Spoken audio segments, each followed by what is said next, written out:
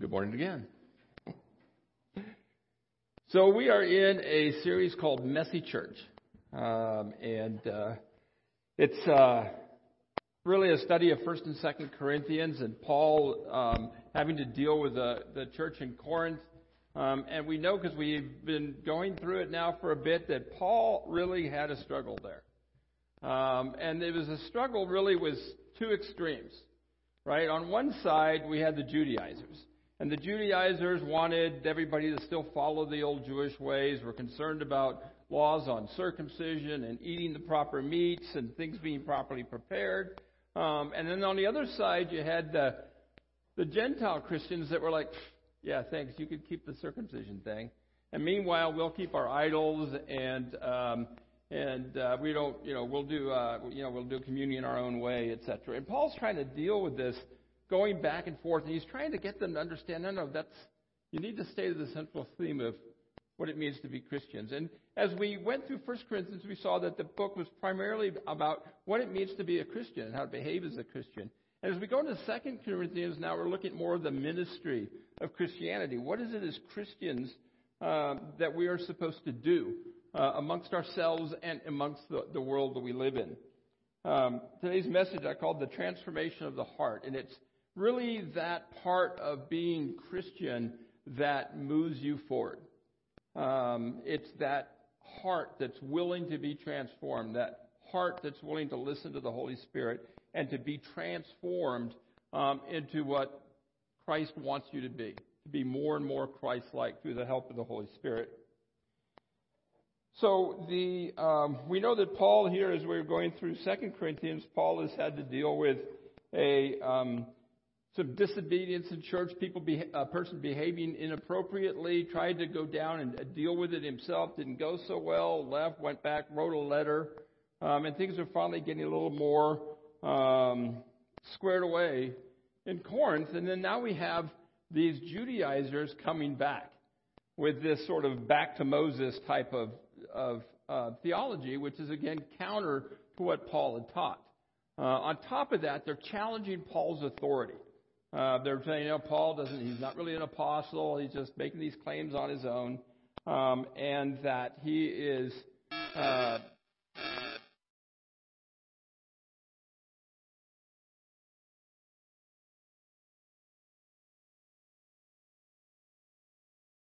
righteousness.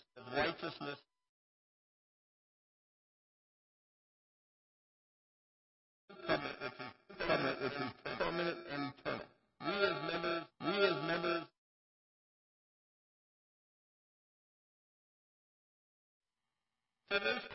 Today's question is, what does it mean to have a transformed heart?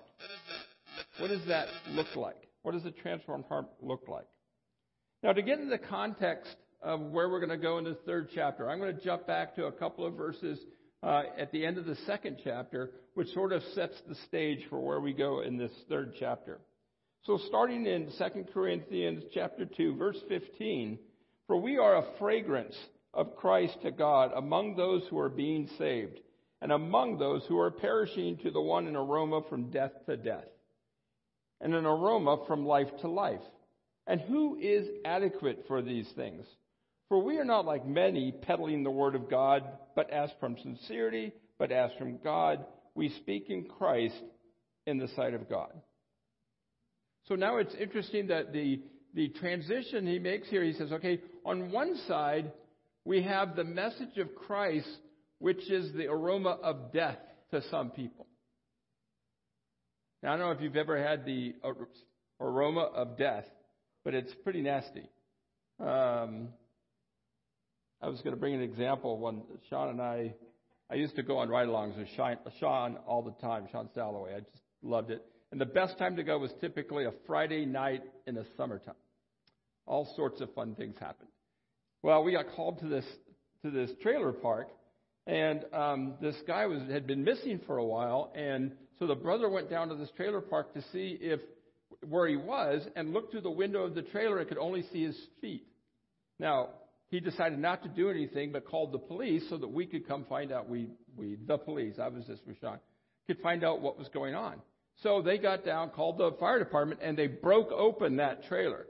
And that guy had been in there 5 days, and the landlord had turned off the power because he hadn't seen him around and thought he was just wasting electricity. That is the aroma of death. And I mean, whoo.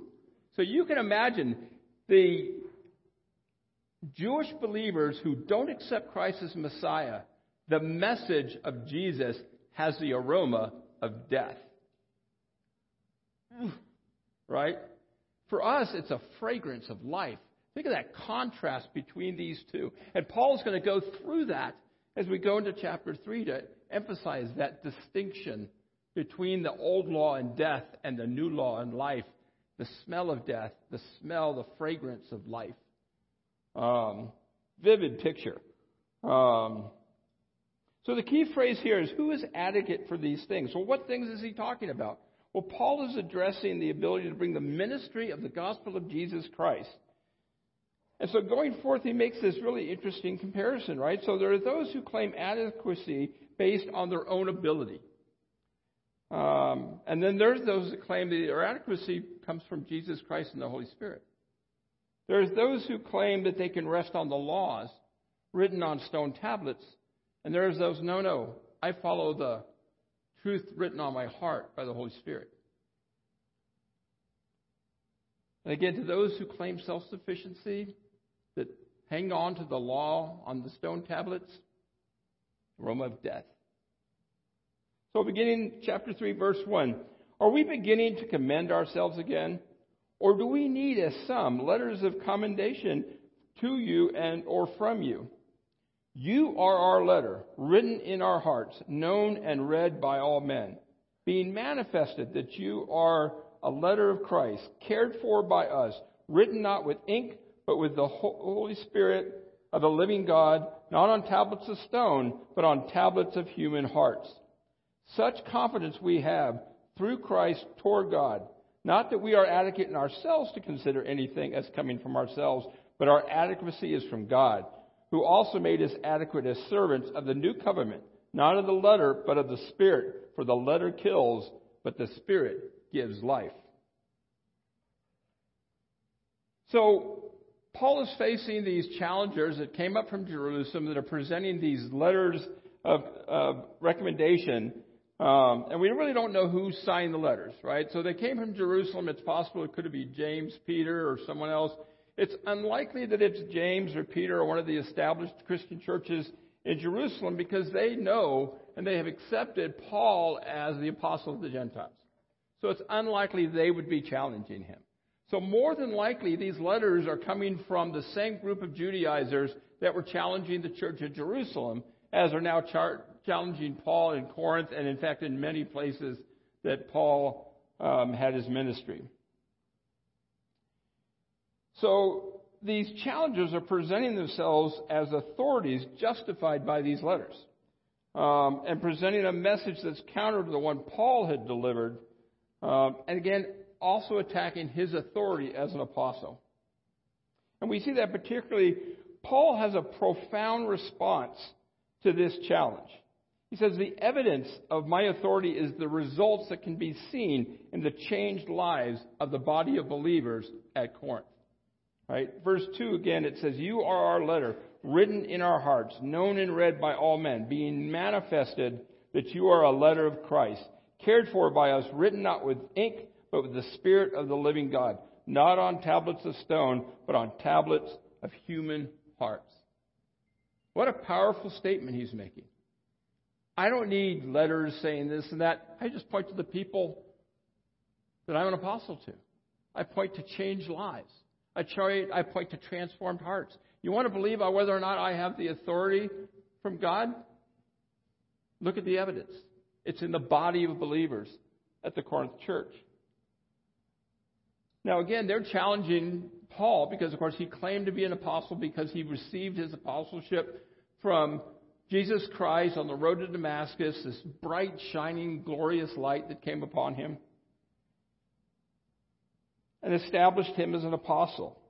And his life changed from persecutor to self-sacrificing apostle as evidence of the work of the Holy Spirit on a humble and contrite heart. His success as an evangelist rests on the gifts given to him by God and manifested through the Holy Spirit. I don't need letters. Just look at the work that's done. Right? We think of that. Said, how do you know you're a mason? Well, look at the wall I built. It's going to tell you whether I'm a mason or not. Right? That's what Paul's saying. Hey, I'm an apostle. Look at the fruit. So again, that question, who's adequate for these things? In verse 5, not that we are adequate in ourselves to consider anything as coming from ourselves, but our adequacy is from God, who also made us adequate as servants of a new covenant. So the adequacy of Christians come from God, evidenced in a transformed heart. So the evidence of a transformed heart are obedience to God, a desire and sincere effort to be Christ-like, a heart that listens and responds to the guidance from the Holy Spirit, and the faithful work of evangelism. He says that's how you can measure. And Paul compares that evidence to their evidence. Some new group of teachers with recommendation letters from heretofore unknown sources teaching a message that is counter to Paul, they have no authority. They're just peddlers of a past covenant and should be thrown out. What a strong statement, right? Yeah, these guys, throw them out. They're peddlers of a past covenant. So now Paul's going to explain that we as Christians have the better covenant. We have the new covenant. The old covenant was built upon the law and resulted in death. The new covenant is built upon the imputed righteousness of Jesus Christ and results in eternal life. The old covenant was temporary and is now gone versus the new covenant, which is permanent and will continue without end. Above all, the new covenant brings the indwelling of the Holy Spirit, imputed righteousness of a resurrected Jesus Christ, and a transformed heart. That transition, that opening of the heart to the truth. Verse 7. But if the ministry of death, in letters engraved on stone, came with glory, so that the sons of Israel could not look intently at the face of Moses because of the glory of his face, fading as it was, how will the ministry of the Spirit fail to be even more with glory? For if the ministry of condemnation has glory, much more does the ministry of righteousness abound in glory. For indeed, what had glory in this case has no glory because of the glory that surpasses it. For if that which fades away was with glory, much more that which remains is in glory. Therefore, having such hope, we use great boldness in our speech, and are not like Moses, who used to put a veil over his face, so that the sons of Israel would not look intently at the end and what was fading away. But their minds were hardened, and until this very day, at the reading of the Old Covenant, the same veil remains unlifted, because it is roofed in Christ. Now, when Moses spent time with God, he would come down from the mountain and his face would glow. Now, I can't imagine what it was like to be Moses, to be able to go up to the mountain, holy ground, and spend time with God. I mean, that whole burning bush, that whole relationship that Moses, and when you think of folks like Moses and Elijah and Ezekiel, Jeremiah, others that spent time with God, actually conversed with God. That's an amazing thing. Part of me said, man, I would love to do that. Part of me thinks that would be scary. Like that Mercy Me song. What am I going to do when I first see God? I'm like, oh, That's going to be amazing, right? Oh, anyway, so Moses was come down from the mountain, and he'd have to wear a veil over his face because he was just shining so much that people couldn't look at him. And we see the story about that in Exodus 34, in verses 29 through 35. So it came about when Moses was coming down from Mount Sinai, and the 2 tablets of the testimony were in Moses' hand as he was coming down from the mountain, and that Moses did not know about or did not know that the skin of his face shone because of his speaking with him. So when Aaron and all the sons of Israel saw Moses, behold, the skin of his face shone, and they were afraid to come near him. Then Moses called to them, and Aaron and all the rulers in the congregation returned to him, and Moses spoke to them. Verse 33, when Moses had finished speaking with them, he put a veil over his face. But whenever Moses went in before the Lord to speak with him, he would take off the veil until he came out. And whenever he came out and spoke to the sons of Israel what he had been commanded, the sons of Israel would see the face of Moses, and the skin of Moses' face shone. So Moses would replace the veil over his face until he went in to speak with him again. I mean, can you imagine? Here he is, he's coming down, goes time with God, comes back out, his face is shining, and he brings a direct message to the people. Literally carries the glory of God with him. As like, I don't know if you've ever seen we used to have these like stone things, and you'd shine light on them, and then in the darkness they would glow for a while. But that glowing would go away. Over time, it would fade. Right? Where kids have these things. So here with Moses, he would get that glory, and that glory would just cover it with a veil, and then it finally would fade away. And Paul is making this comparison here because Moses showed the glory of God temporarily when he spends time with God. And Moses brought the law to the people on stone tablets. But that law on stone tablets condemned because nobody could keep up with it. No one could follow it. So that law brought death. Versus us, we have the imputed righteousness that we have from the death and resurrection of Jesus Christ, which imparts a permanent glory to believers. Now, we have full glory when we pass and we go in the resurrection, but we carry a glory of God now. We carry that glory with us. We shine that glory, and it's a permanent glory. It doesn't fade away. And we carry the law, but we carry it on our hearts. Ours is not an obedience because of the law. Ours is obedience because of the faith and loving God that we follow.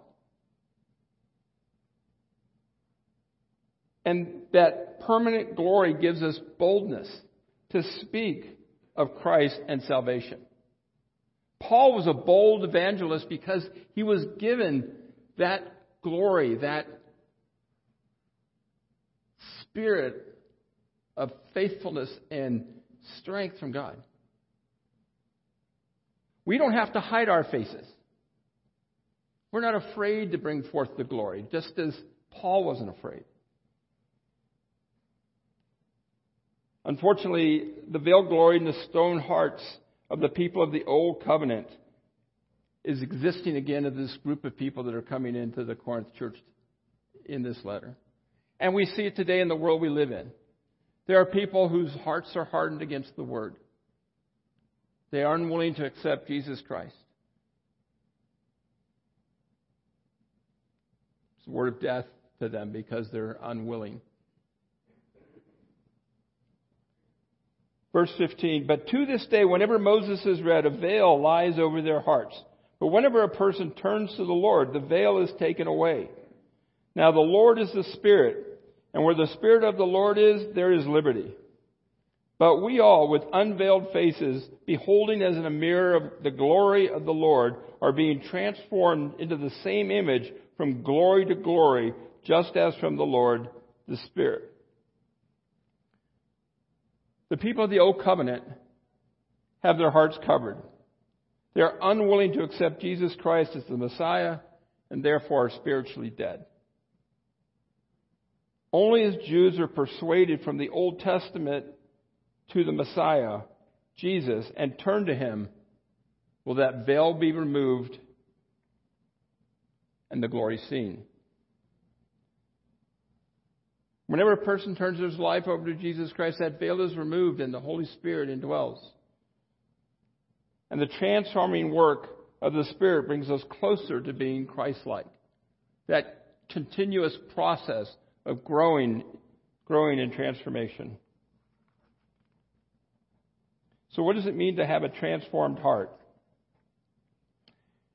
I like the way that these verses, 2 Corinthians 3:16 to 18 in the Message are written.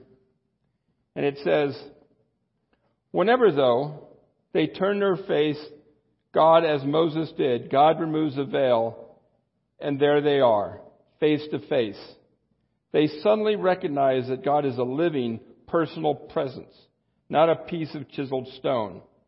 And when God is personally present, a living spirit, that old constricting legislation is recognizable as obsolete. We are free of it, all of us. Nothing between us and God. Our faces shining with the brightness of His face. And so we are transfigured, much like the Messiah, our lives gradually becoming brighter and more beautiful as God enters our life and we become like Him. What a beautiful picture. That transforming work of the Holy Spirit. That veil gets dropped. And I know for me, as you all know, I came to the Lord late in life. And immediately, my life changed. There was things I knew I couldn't do anymore. That veil was gone and the truth was there. I became convicted of the law. I knew what I had to do and what I had to stop doing. And that process doesn't end. It continues on. Now, if you don't know Jesus today, you can. He is there. He is waiting for you. Turn your heart and your life over to Him. Acknowledge that you're a sinner and that you need Him. And you can have forgiveness and righteousness and a life of transformation. You too will shine with ever-increasing glory. Father, we just thank You that we have You indwelt in us. We thank You for the guidance that You give us, wisdom, and we just pray, Lord, to help us open our minds, listen to Your word, listen to Your voice. Give our lives day by day, over and over, growing ever increasingly to be like You. Again, we just thank You for all that You do in our lives. In Jesus' name, amen.